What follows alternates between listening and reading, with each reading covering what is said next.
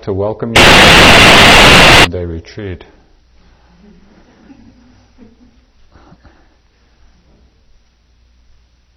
For many people in the year, a 10 or 11 day retreat is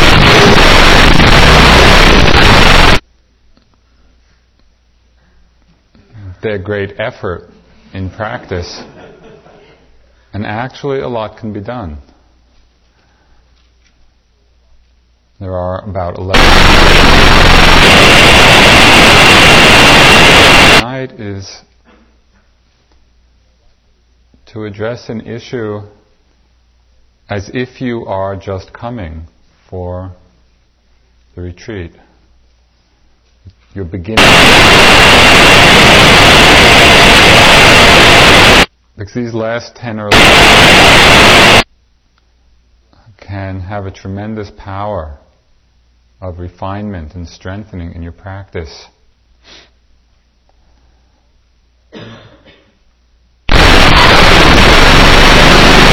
Between the concepts of things and the basic realities. In the basic realities of experience, how there are certain factors of mind, mental qualities, some wholesome, some unwholesome. Among these mental factors, there are 5 spiritual faculties, which we've also talked about. Faculties of confidence, of faith, of effort, of mindfulness, of concentration, and wisdom. These 5 spiritual faculties play a very important role in the whole process of the spiritual journey. In the Abhidhamma, or Buddhist psychology, they're called the controlling faculties, or the governing faculties. Because when they're strong, when they're highly developed,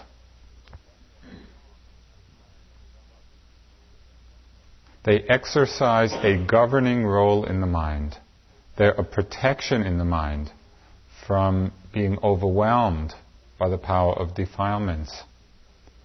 They create an ease in terms of our spiritual practice.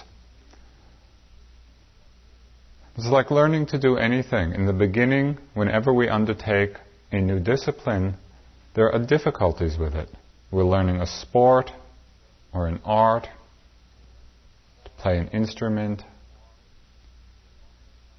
In the beginning, it's awkward, and there's a lot of problems and there's struggles, but as we develop the necessary proficiencies, then there's a certain ease that comes.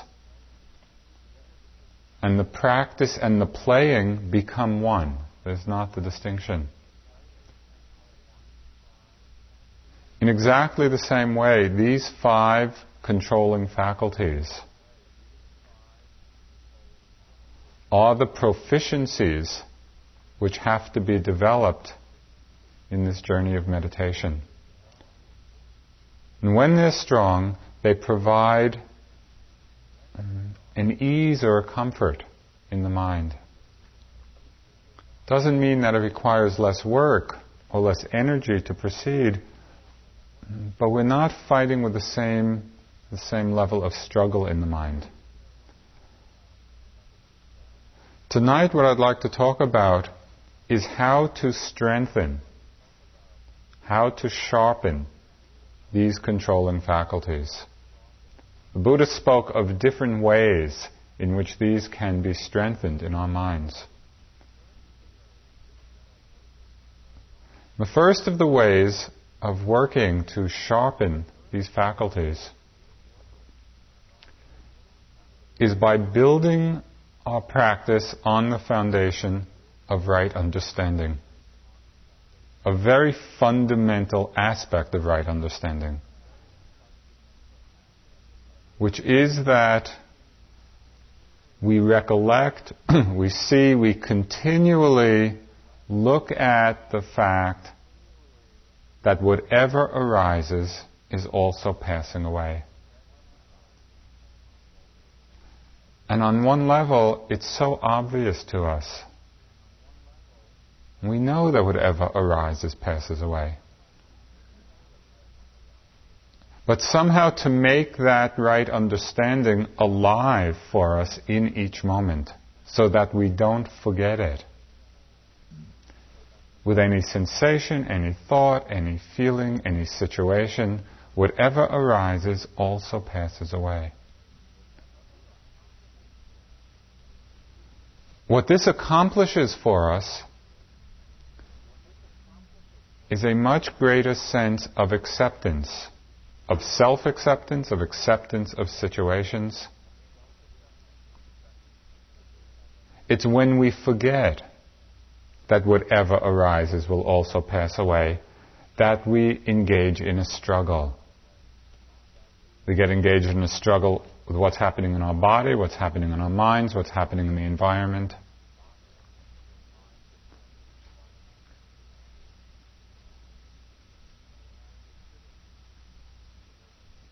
So as you're sitting and you're working with pain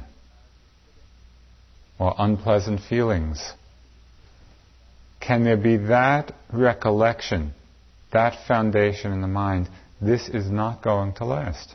This has arisen, and because it's arisen, it will also pass.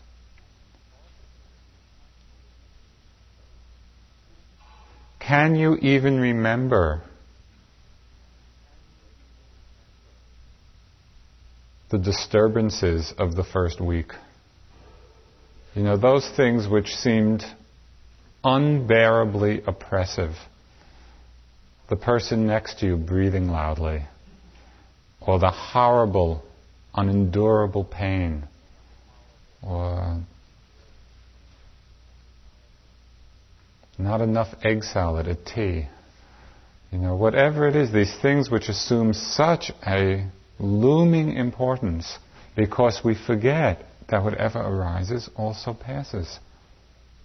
And now when we look back in the first weeks of practice, we don't even remember what they were. This is the first way of strengthening these spiritual faculties in the mind, basing it in this understanding.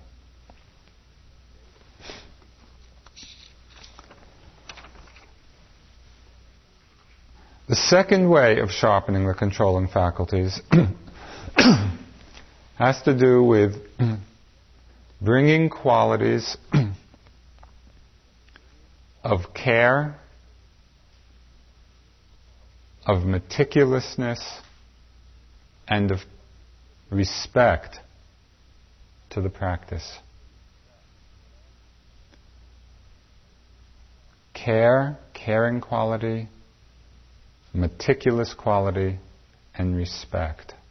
Respect for ourselves, respect for the practice. And these can be aroused when we reflect a little bit on actually the purpose of the meditation, what it is that we're doing and where it is leading.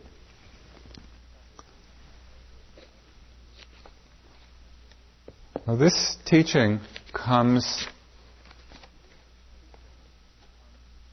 as clearly as anything else, most directly from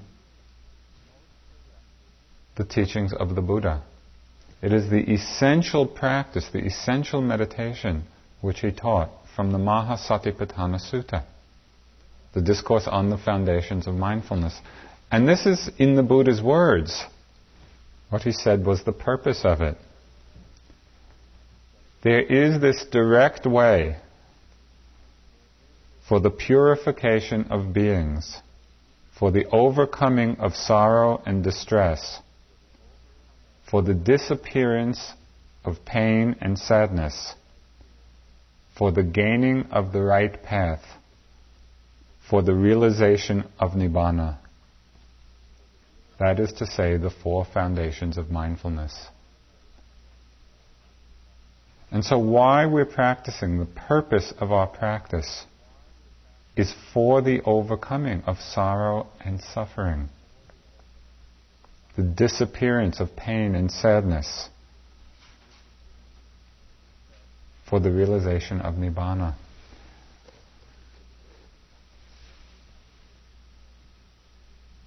When we have a vision of where the path is leading, and we realize the preciousness. It's like this teaching of the Dharma is this very precious jewel, which brings us step by step to the end of suffering. We realize that it is not a trivial undertaking. We're working with the purification in the deepest ways of our minds. When we reflect on this, it engenders, it supports this quality of respect for what we're doing so that we don't treat it carelessly. You know, if we had some very precious, extremely precious object, we would treat it with care. That's what the practice demands, that we have the same respect for it.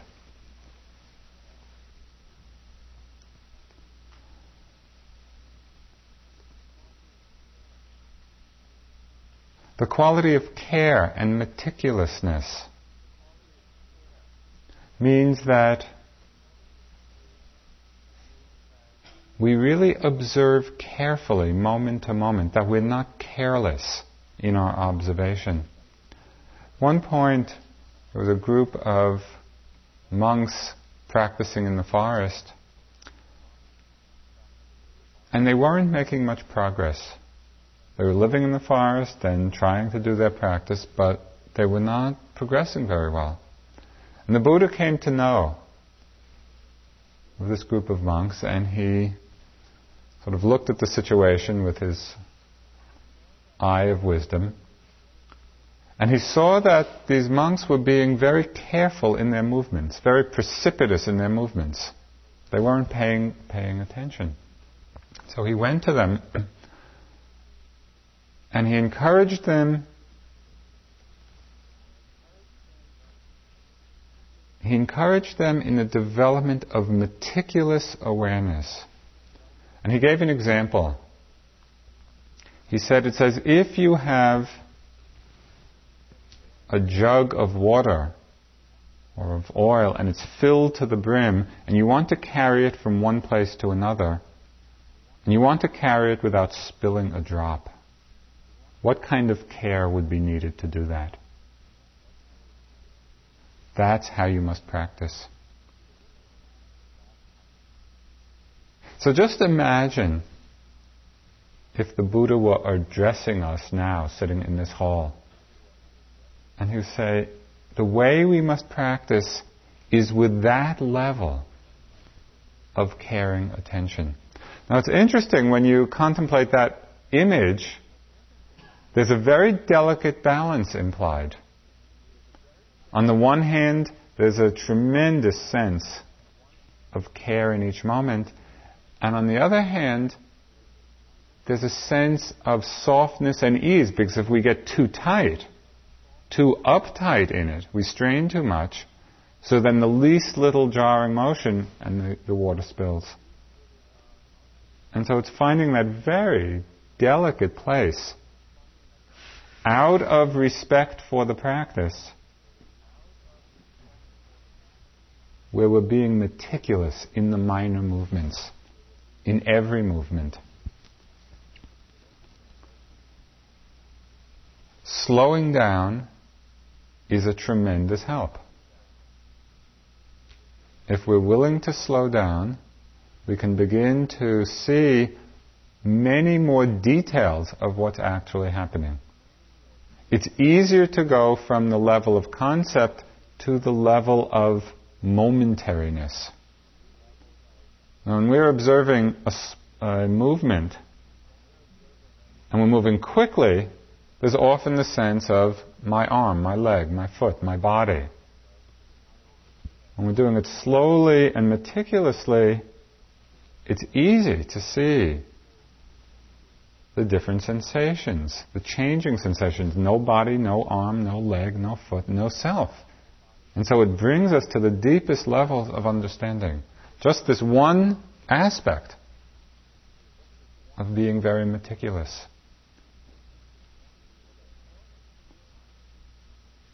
What's important to realize is that this is more than just a nice idea.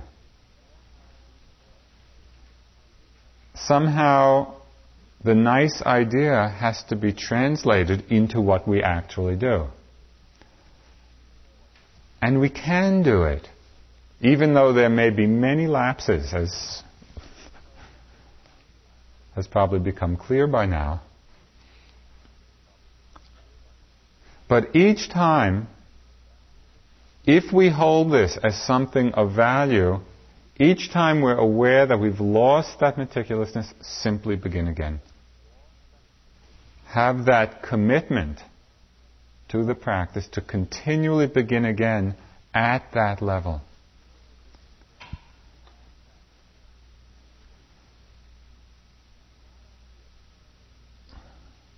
It's not only a care and meticulousness, in the way we move and the attention to our movements. It's also the care in relationship to others, to really pay attention to what we're doing in the context of other people. Just as a simple example, there can be a great care at maintaining a stillness in the hall. And so after sitting, as people leave, if people are still sitting, not to, for those of you who are remaining, not to do things which are disturbing, not to do a lot of writing in the books or getting up, and coming back in and out. To take care with the whole environment, to take care with our relationships, that kind of sensitivity. All of this helps to sharpen the controlling faculties. It sharpens, it refines and makes more delicate our awareness. This care and respect and meticulousness leads to the third way of sharpening these spiritual faculties, and that is through the development of perseverance and continuity. Continuity of attention.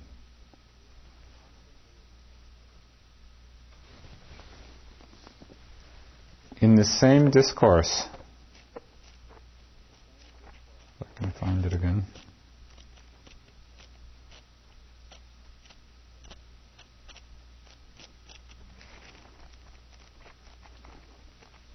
Anyway, the Buddha said that if we can practice continuously for 7 days, he promises one of two things: either full enlightenment or the third stage of enlightenment.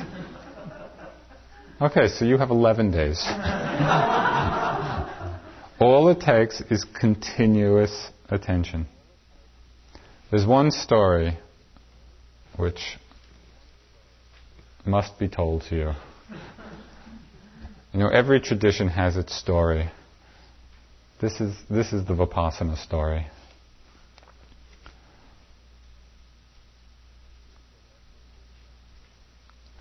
It seems that after the Buddha's enlightenment, but some years afterwards, they had a council meeting of 499 fully enlightened beings, all with the psychic powers, because they wanted to recite and preserve the actual teachings of the Buddha. So this was the first gathering after his death to recite the suttas. So there were 499 of these fully enlightened beings, and they also invited Ananda, who had been his attendant. And Ananda had some special qualities which they wanted at the meeting. First, he had been at all the discourses, and he had the power of perfect recall. His memory was very good. So they really wanted him, but they were pressuring Ananda. He had just reached this first stage of enlightenment. He wasn't yet an arhat. And so these other arhats were getting on his case. They're saying, it's really not right. We're meeting in this conclave. You should really work hard. Try to come as an arhat. So it's the night before the meet. It's the night before this big conference. And Ananda is very inspired. And he's, okay, I'm going to do it. And so all night he was doing the walking meditation. All night long, lifting, moving, placing, lifting, moving, placing. It's midnight, 2, 3, 4, and nothing's happening. But he was wise. Ananda was he had very wise, and he had listened to all the teachings. So he kind of stopped for a moment and took stock. Okay, something's out of balance. And there's too much striving, too much effort. Need to tranquilize the mind a little bit. So he said, I'll just go and lie down and rest for a bit. So very mindfully he went to his bed, noting every movement, every minor movement. He's lying down on the bed, and it's said that in the process of lying down, before his head hit the pillow and his feet touched the foot of the bed, in that very process of noting, lying, he became fully enlightened. All the psychic powers came spontaneously. And the story goes on to say that when the meeting started, he appeared spontaneously at his seat through his newfound magic powers, and everybody knew that Ananda had made it.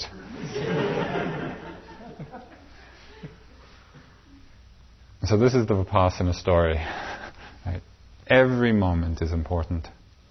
Right? Every moment, every movement, whatever we're doing, can we bring that level of observation, of attention? That's the kind of continuity and perseverance. When we forget, we just start again, begin again. But don't give up on the effort to do it because it's difficult to do. It is difficult, and it takes a continual renewal. But it is that commitment to careful, meticulous continuity. What happens when we do this? Because of the continuity of our awareness, the defilements or kilesas of the mind do not have the same power to overwhelm the mind. To a large extent, they may not even arise. And if they do arise, if the mindfulness is sharp, we see them right at the beginning. We're not lost in them for a long time, allowing them to gather a lot of strength. We're aware of them just as they arise in the mind. And so we can maintain a greater sense of balance. So out of the continuity of attention, the defilements have less strength. Because of this, the mind becomes more peaceful. We get a taste of a genuine inner peace, sense of calm, a sense of tranquility. From this taste of peace within us, not peace dependent on any external situation, but actually arising within our own hearts, because of this taste of peace, the spiritual faculty of confidence arises. Strong faith arises, based on our own experience of it. Because of the confidence that arises, we are inspired to make more effort, because we see what's possible. And so the effort factor gets stronger. With that upsurge of effort, mindfulness becomes more durable, more sustained. As mindfulness gets more sustained, concentration, the one-pointedness becomes stronger.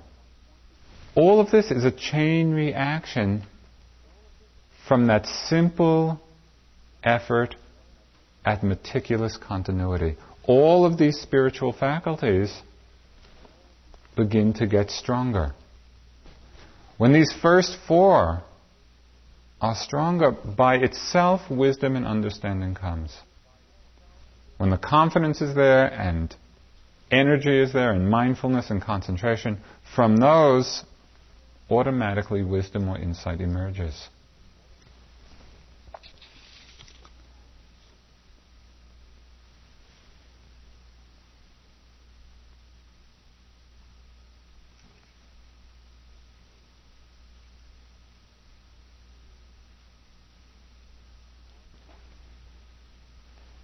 how to practice this continuity.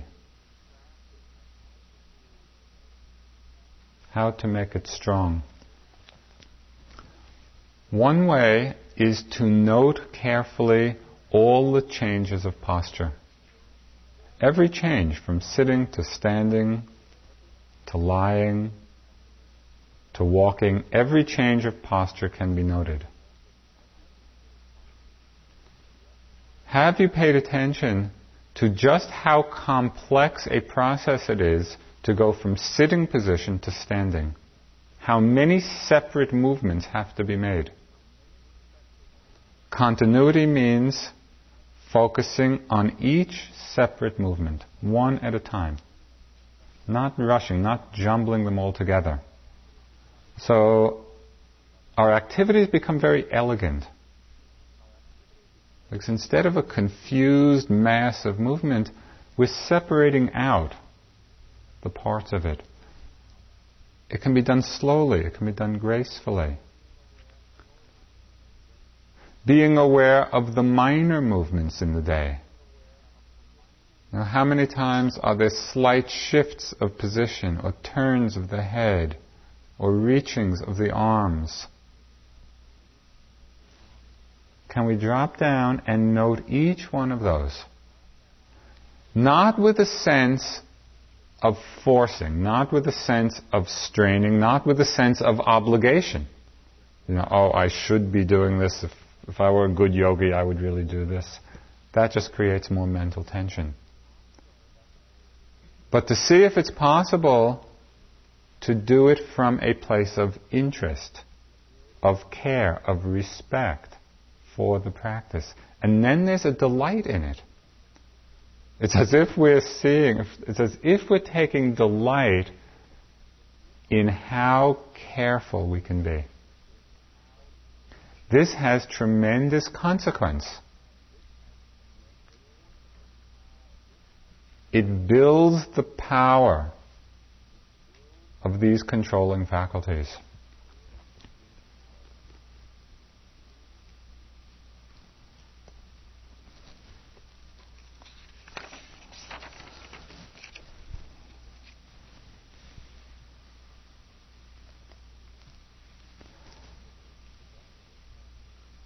So there's respect for the practice, there's the foundation of right understanding, there's meticulousness and care, there's perseverance and continuity. The next few ways of sharpening the controlling faculties have to do with certain conditions.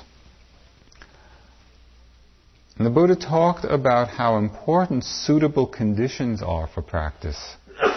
Suitable conditions of food, of climate, of silence. That there are certain conditions which make it difficult for us. If we're having to battle with these different elements, then it's difficult to concentrate the mind. One of the things to inspire our efforts is the understanding that the conditions here are extremely suitable. The food is healthy and wonderful. The temperature range is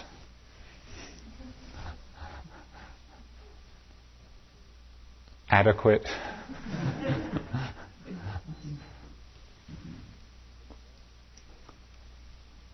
There's a very nice story. Did you tell the Matika Mata story? Have you? I have to check to see if the story was told. There's a very nice story illustrating the importance of suitability of surroundings.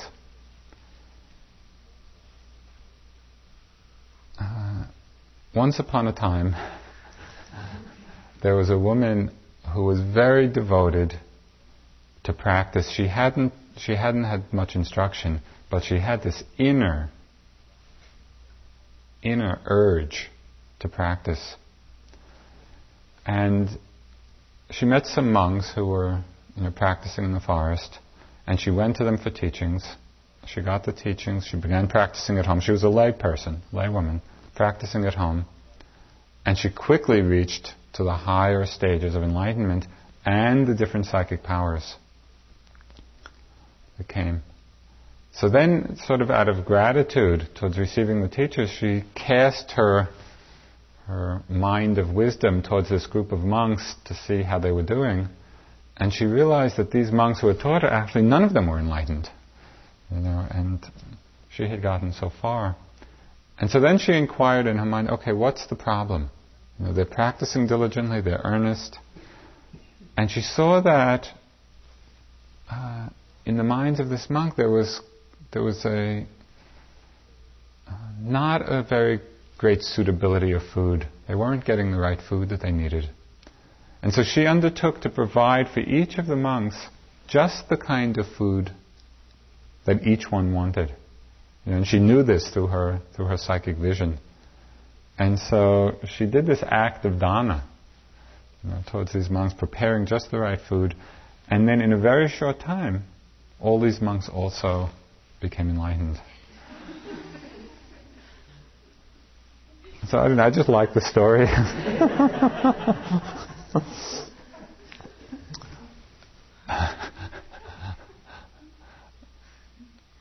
Care with speech and a respect for the silence has to do with the suitability of conditions. Talking is a tremendous energy leak and disturbance for the mind. It weakens the development of these controlling faculties. And so to renew one's commitment to maintaining the environment of silence is extremely important. The balance of postures, right? To balance the sitting and the walking is important. The fifth way of strengthening the controlling faculties is something which is called the sign of samadhi. Samadhi means concentration. The sign of samadhi means that we pay attention to the conditions when the mindfulness and concentration and wisdom are strong. In the course of practice there are all these ups and downs, and sometimes they're really clear and concentrated sittings, and sometimes we feel very distracted or a lot of difficulties. Understanding the sign of samadhi means that we pay attention to what the conditions were when the concentration and mindfulness is strong. What is the quality of the effort? Right? What is the quality of the acceptance in the mind? What's that quality of receptivity, of softness? And so we actually imprint that in the mind, that understanding, so that in times of struggle, in times of difficulty, we can recollect it. Say, oh yes, it takes that quality of effort, or that quality of meticulousness, or that quality of relaxing. So in this respect, a wise consideration or a wise reflection can be of tremendous help to us.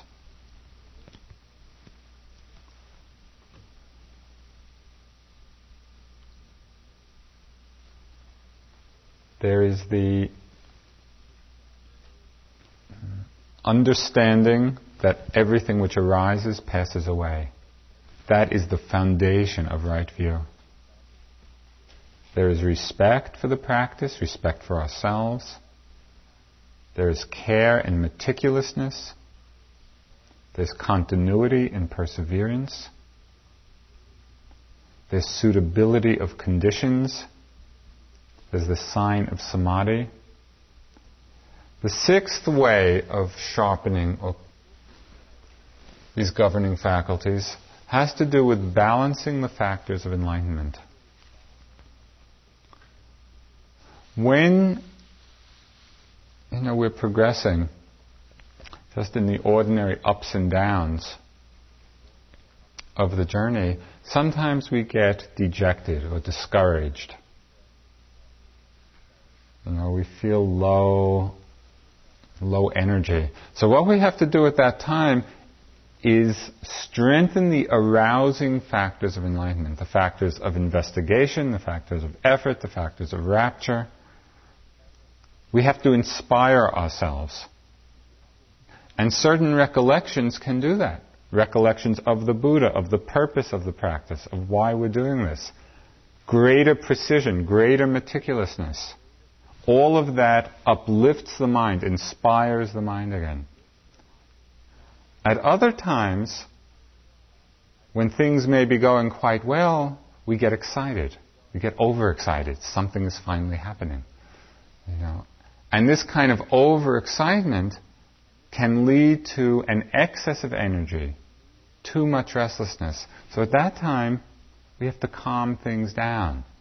Strengthen those factors of enlightenment which are tranquilizing, of calm and concentration and equanimity.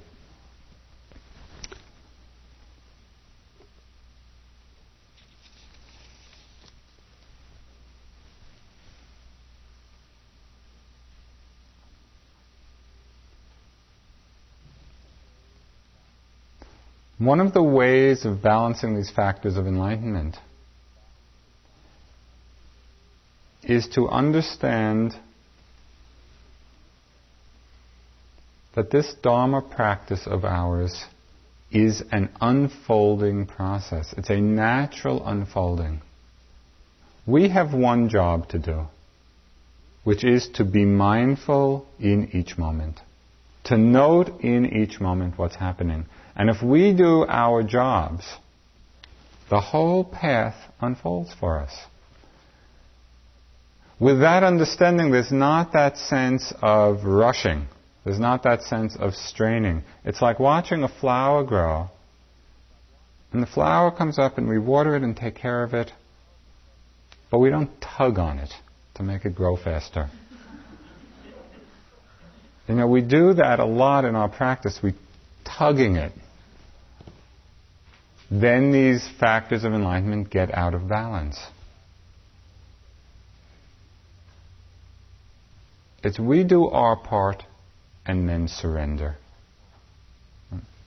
We're mindful, we pay attention, then surrender to the Dharma, surrender to what happens. Sometimes the factors of enlightenment get out of balance because we misinterpret what it is that's going on. Common problem. Because our minds are so evaluative, constantly analyzing and comparing and judging, misinterpretation happens a lot. Why is this? Because the path of practice is developmental. We can see what happens, for example, in the development of a child. It goes from an infant, and then teething, and then crawling, and then standing, and then walking. And at each of these stages, it's difficult. When the baby's learning to stand or learning to walk, what happens? It keeps falling down. So it has to stand up again. As our practice goes from stage to stage, in the transition times, there's often that uncertainty. There's that difficulty. The mind gets irritated. It doesn't like what's happening because it's losing the security of the previous understanding. And there's a common tendency to hold on to what we already know, to what is familiar to us. Because in that transition times, there's that uncertainty. It's not familiar and it's difficult. We keep falling down or bumping into things. If it can be remembered that this is part of the practice, these transition times when the mind is irritated or having difficulty, it does not mean that the practice has gone back to day one. It means that there's a movement going on from something we know to something we don't know.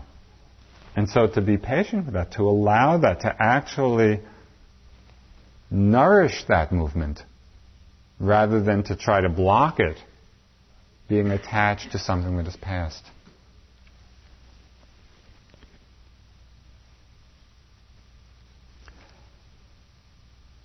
The seventh way of sharpening these controlling faculties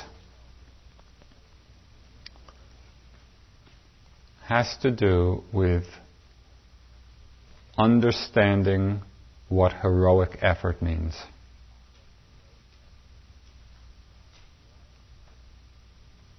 What is required of us is a very courageous effort. It's a heroic effort.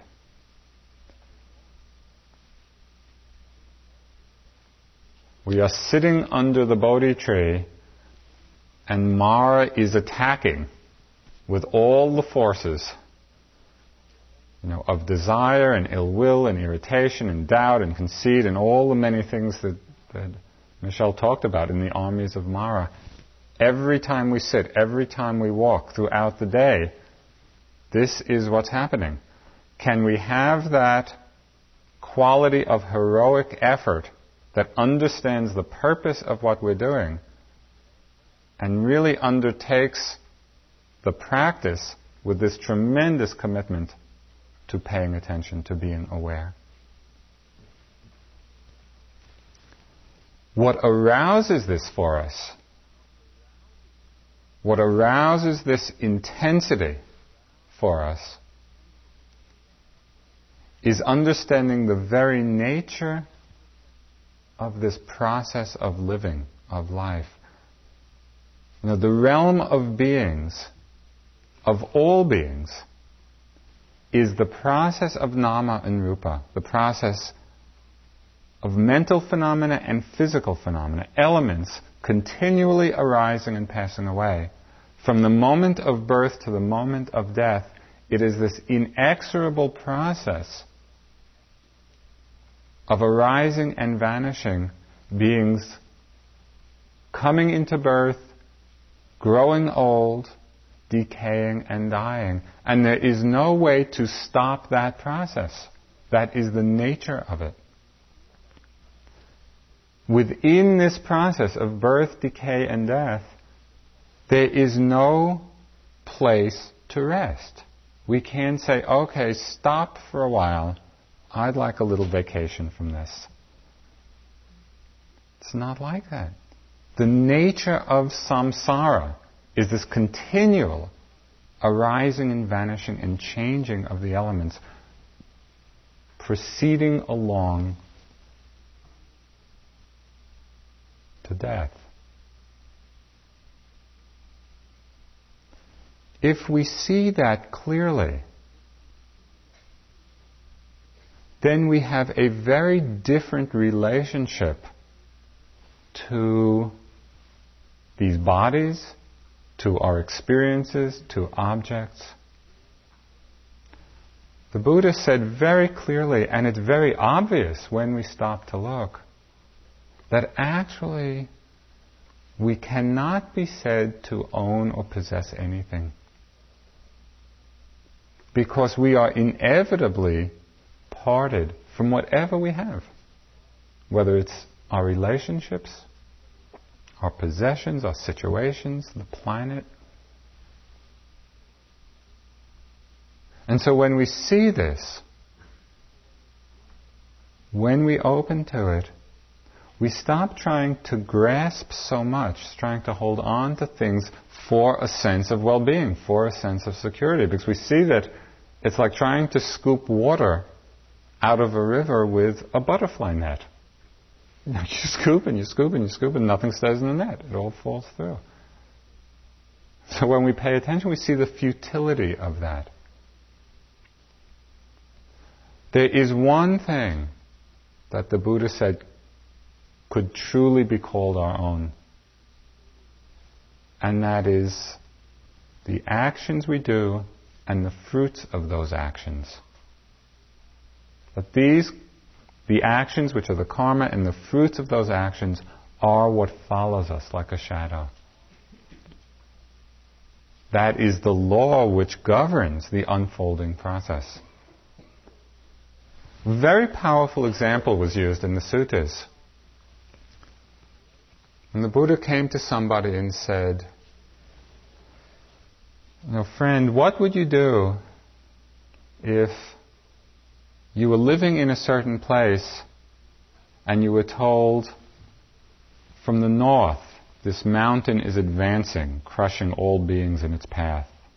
And from the east, and from the west, and from the south, these mountains coming in, crushing all beings in its path. What would you do? How would you live? What is important? Understanding that the only thing which we can truly call our own in any meaningful sense is our actions and the fruit of actions.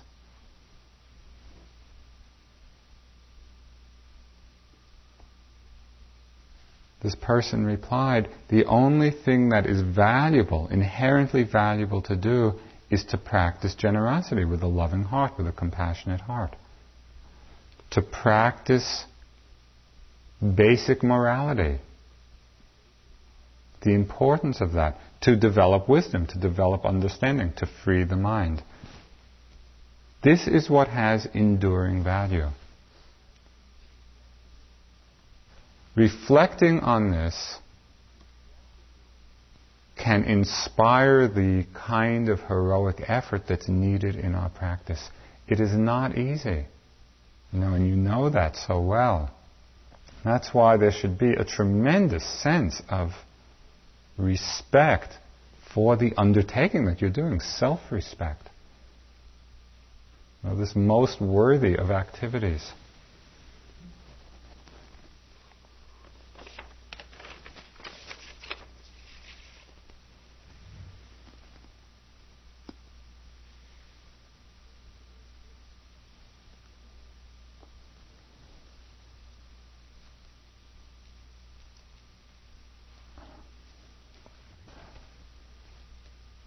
Last of the ways of working with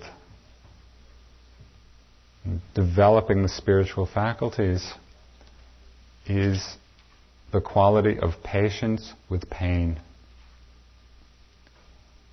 Pain is a part of our experience. It's often masked. We mask it in our lives.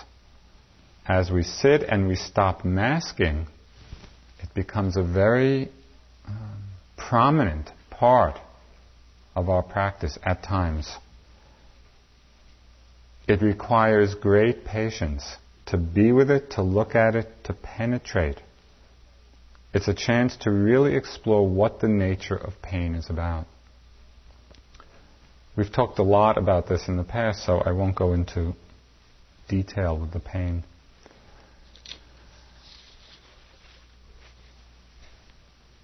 The coming together of the controlling faculties of confidence, of effort, of mindfulness, of concentration, and of wisdom, this is the ripening of our spiritual path. And these faculties are developed and are strengthened through all of these ways. And so what I would like to encourage you to do in these last days of the practice for now, you've built this wonderful base of all of these faculties. They can be sharpened now. They can be refined. They can be brought to a greater degree of precision. See if you can work with some of these ways of strengthening them. These last 11 days are the dessert of the retreat.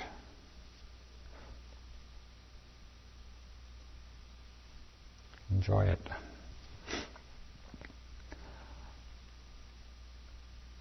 Do you have any questions about any of this?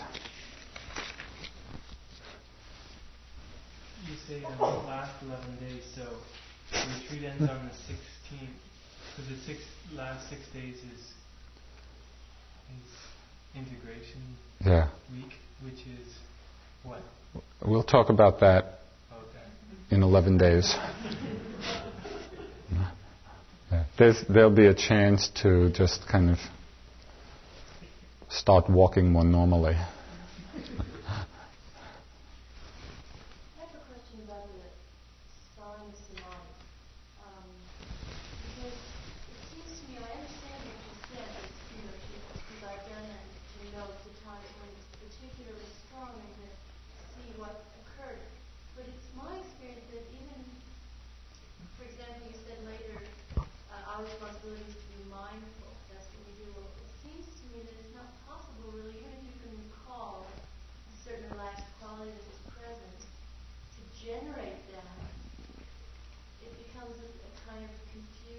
and not just being mindful. Yeah. If you are actually being mindful in the times of difficulty, then nothing more need be done. Because that is what is to do. Recollecting the sign of samadhi really has to do with when we're in a situation and we're not being mindful. Right? So then it's to recollect, okay, what was the mind like? Or what were the conditions? What were the qualities when the mindfulness was strong? And yeah, often it's just recollecting. It's not that these are mysterious qualities. It's ones that are part of us. But for different reasons at times, we just forget. A simple example,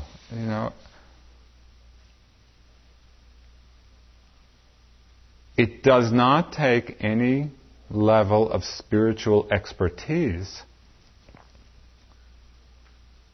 to be very meticulous in a movement.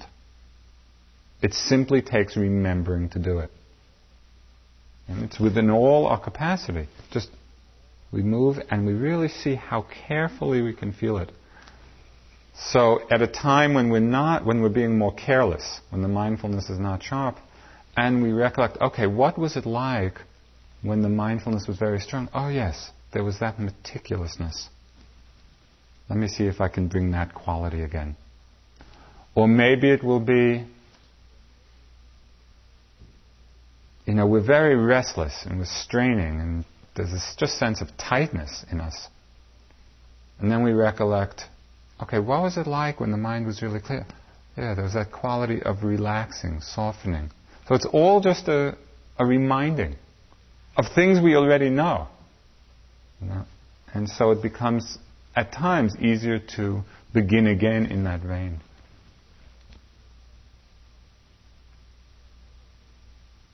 But as I say, if at those times of difficulty you're actually able simply to be mindful of what's there, then that's fine, and nothing more need be done. You mentioned that balancing the factors of enlightenment, you mentioned that when you're feeling slowed down, that you need investigation and effort and rapture to strengthen those. You can do things that are, recall things that are inspiring, or use recollection or meticulousness. But when you were excited and you needed calming, you said you could bring up the qualities of tranquility, calm, and concentration, but you didn't give the method for doing that. Okay, just one correction in what you said. In the first group, it's not when you're slowed down that you need to develop those arousing faculties. It's when there's a quality of discouragement, or the mind is depressed in some way.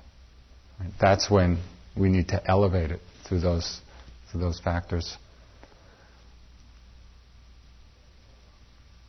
Way of calming the mind or developing more concentration or equanimity is a lot of what talked about tonight.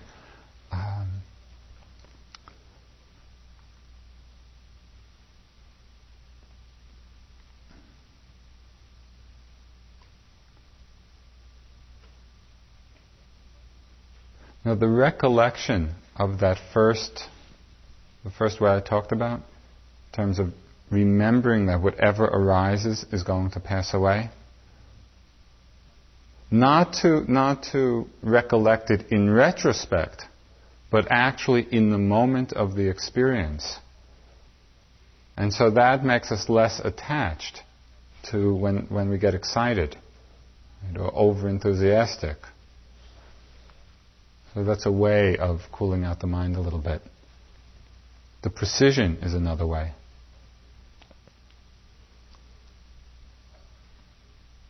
Sometimes some other movement that you can play with is realizing that at times you need a zoom lens on the camera and at times you need a wide angle lens. Sometimes there's a lot of energy going on, or agitation, or excitement, And to get very precise seems impossible. At that time, if you open up your awareness to include the whole system, that can be a way of calming the mind because you're accommodating all the energy rather than trying to squeeze the energy into a very narrow focus.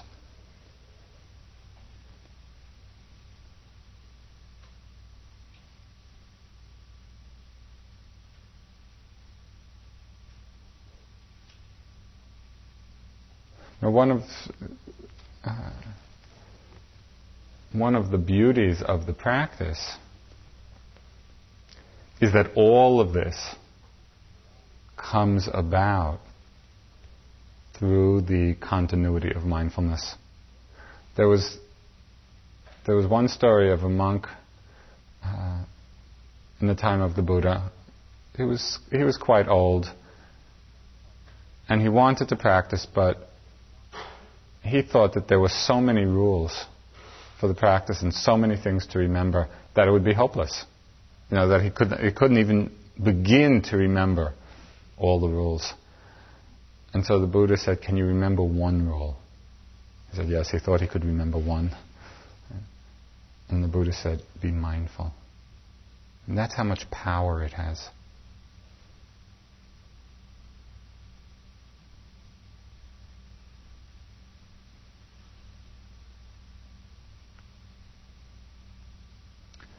Okay, let's sit for a few minutes.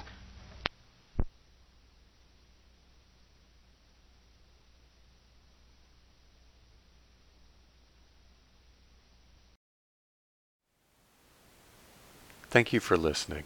To learn how you can support the teachers and Dharma Seed, please visit dharmaseed.org/donate.